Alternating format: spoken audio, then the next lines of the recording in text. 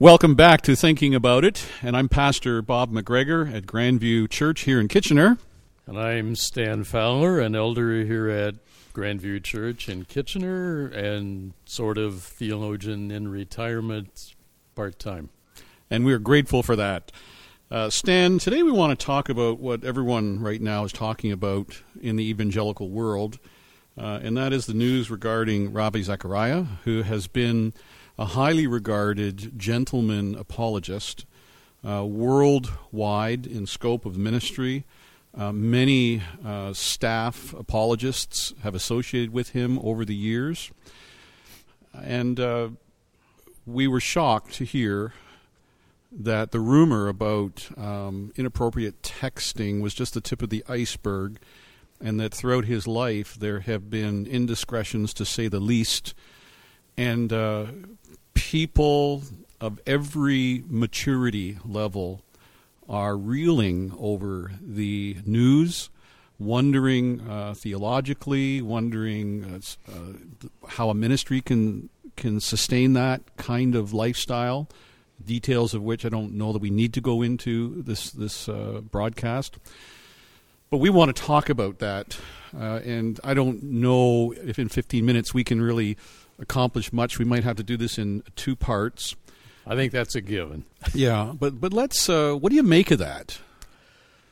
Wow, it's staggering news. It really is, and I mean, you and I'm sure both have had our Facebook feeds littered with comments about the report of the task force from his ministry and from the Christian and Missionary Alliance, the denomination of which he was a part.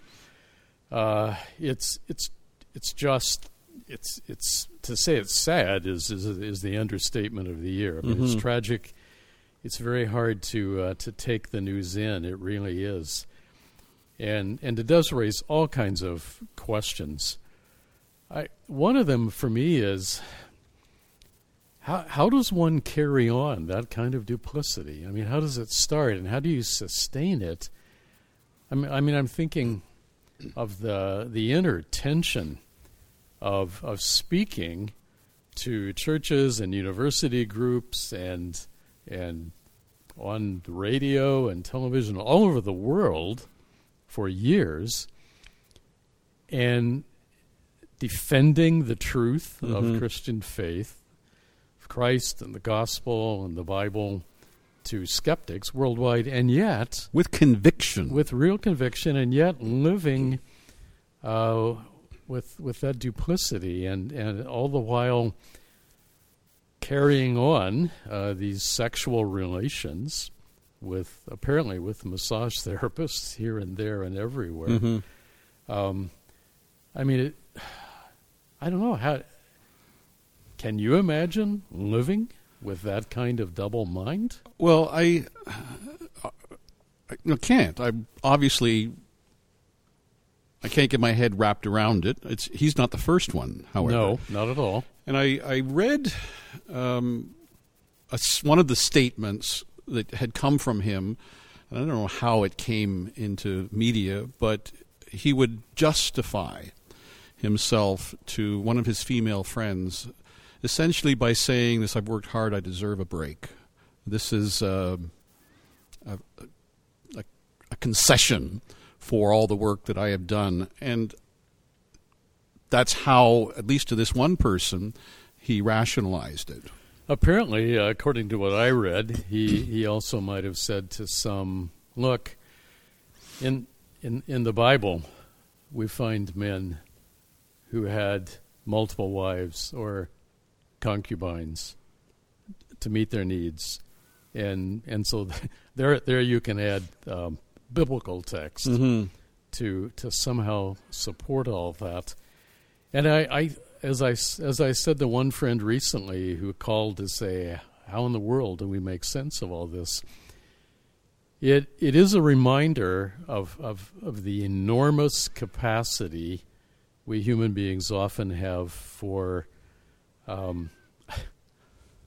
self-deception, for deceiving ourselves into somehow thinking the normal rules don't apply to me here, and what I'm doing is not really so bad. So it's a sober warning, as Paul puts it in 1 Corinthians 10, looking back to Israel and to some similar things in Israel's history, and says, take heed to yourselves, lest you also be tempted to fall in the same way. And it starts very small, right? And it seems to work, and then it just kind of grows like the frog in the kettle, right, kind of thing. And then next thing you know, you're in a full boil, and you're not really aware of it. I think if Rabbi had started his ministry in the 70s, he graduated from Tyndale or OBC.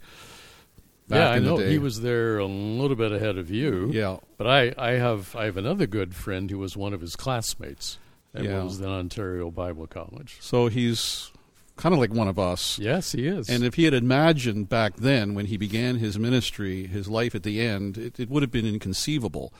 But it just kind of works gradually, and I think that's the deceptiveness that is a warning for everyone. What you might tolerate or able to live with at the beginning is the thin edge of the wedge that could lead to that kind of thing, and you're not aware of how duplicitous your heart is all the time.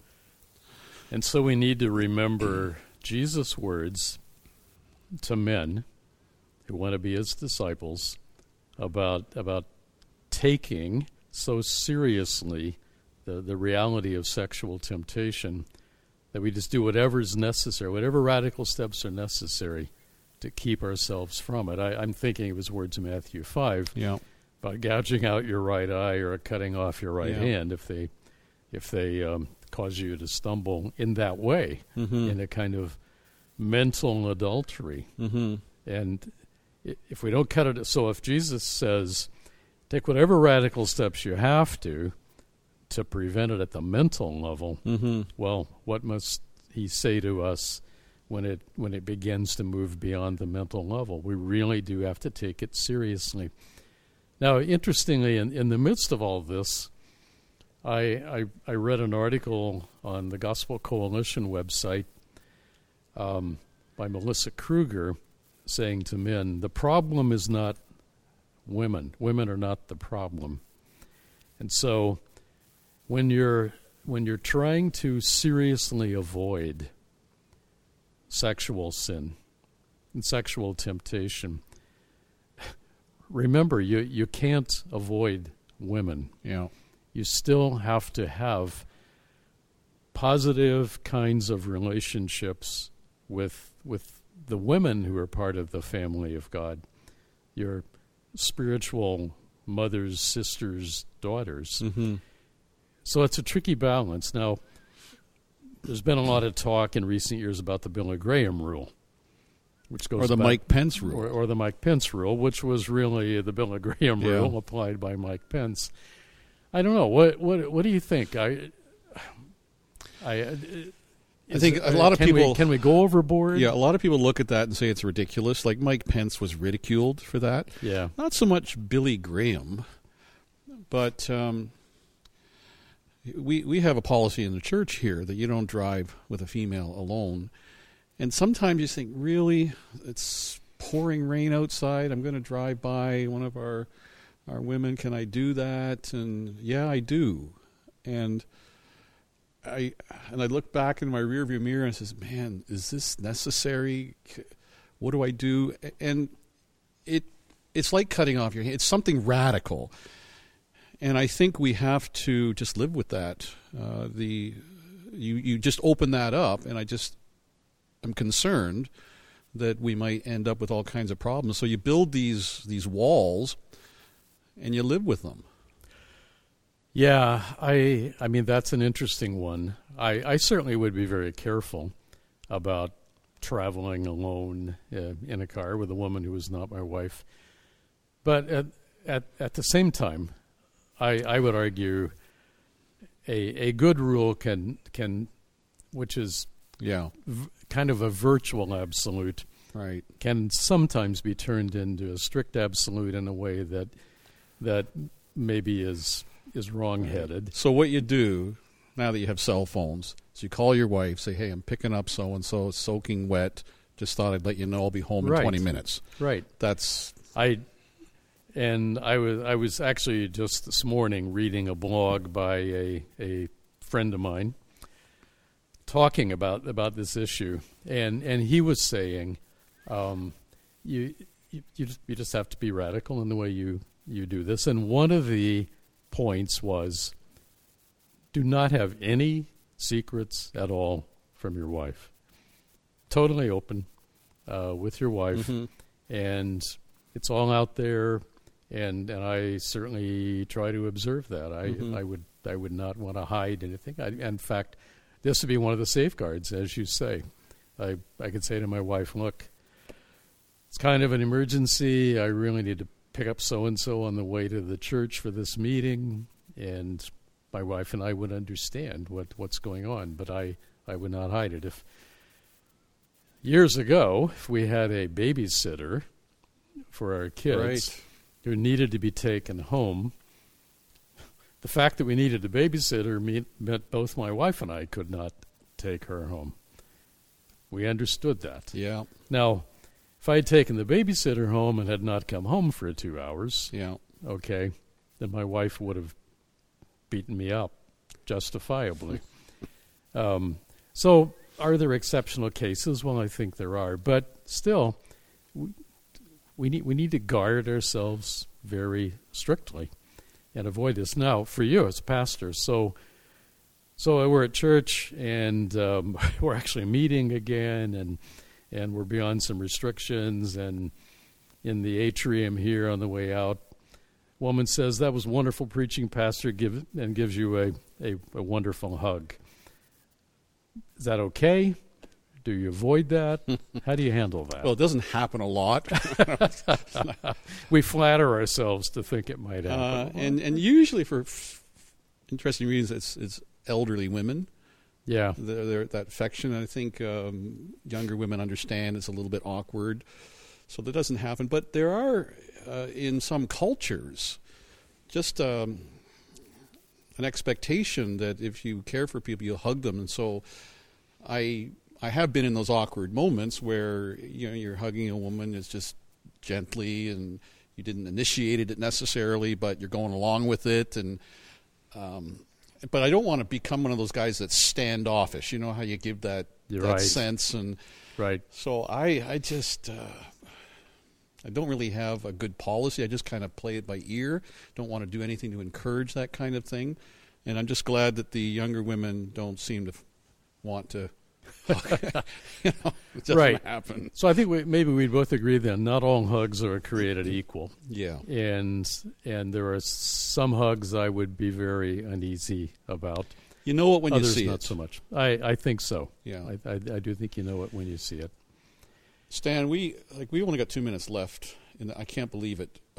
We started off with Ravi, and I wanted to ask the question or try to answer it, how it's possible that so many people can be in his organization, presumably knowing his calendar, and not speak up. Because the idea is that when you're working with people, when you're in a team ministry, you got eyes on you, right? And they are when they see something in your eye, they tell you and help you.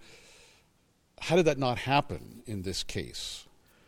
Yeah, from what I've read, and I only try to dip into reading this stuff a little bit because I really don't need to feed my mind on a lot of it. But apparently, the board of Arzim Ministries, Ravi Zacharias International Ministries, well, they admit they were negligent and they did not push back when they should have. And I'm sure it happens. He becomes famous. He's very influential. And they don't want to derail a very influential ministry, and so they cut him a lot of slack. But in one piece that I read, it was indicated he used multiple cell phones, but refused to use the Arzim network. Okay, that's got to get attention. It should. I mean, if I were a board member, I would want to push back and say, wait a minute, why would you not do that? Why why don't we have access to what's on your cell phone, Yeah. quite frankly? If you're using that cell phone for this ministry, we really need to know. Apparently, Sam Albury, who has been in the RZIM team for some time, did push back at some points and say, look, there's something wrong going on here. But the board said, no, hey, everything is okay. We can trust Ravi. Don't you understand? He's under a lot of He is pressure. who he is, a godly leader. Yeah. He needs to take that masseuse along with him on his trips because he Right. has this long-time back pain, and how can you travel internationally with that back pain, et cetera, et cetera. But by that time, the brand becomes so valuable. Yes. You just can't risk it. And that's another conversation that we should have about the rock star pastor. Right. What's that all about? But we're out of time for now. Stan. So just want to thank you for listening to us. This is something that everyone in ministry is concerned about, and it's a sober warning for all of us to make sure that we finish well and we build into our lives measures that will keep us faithful and honest.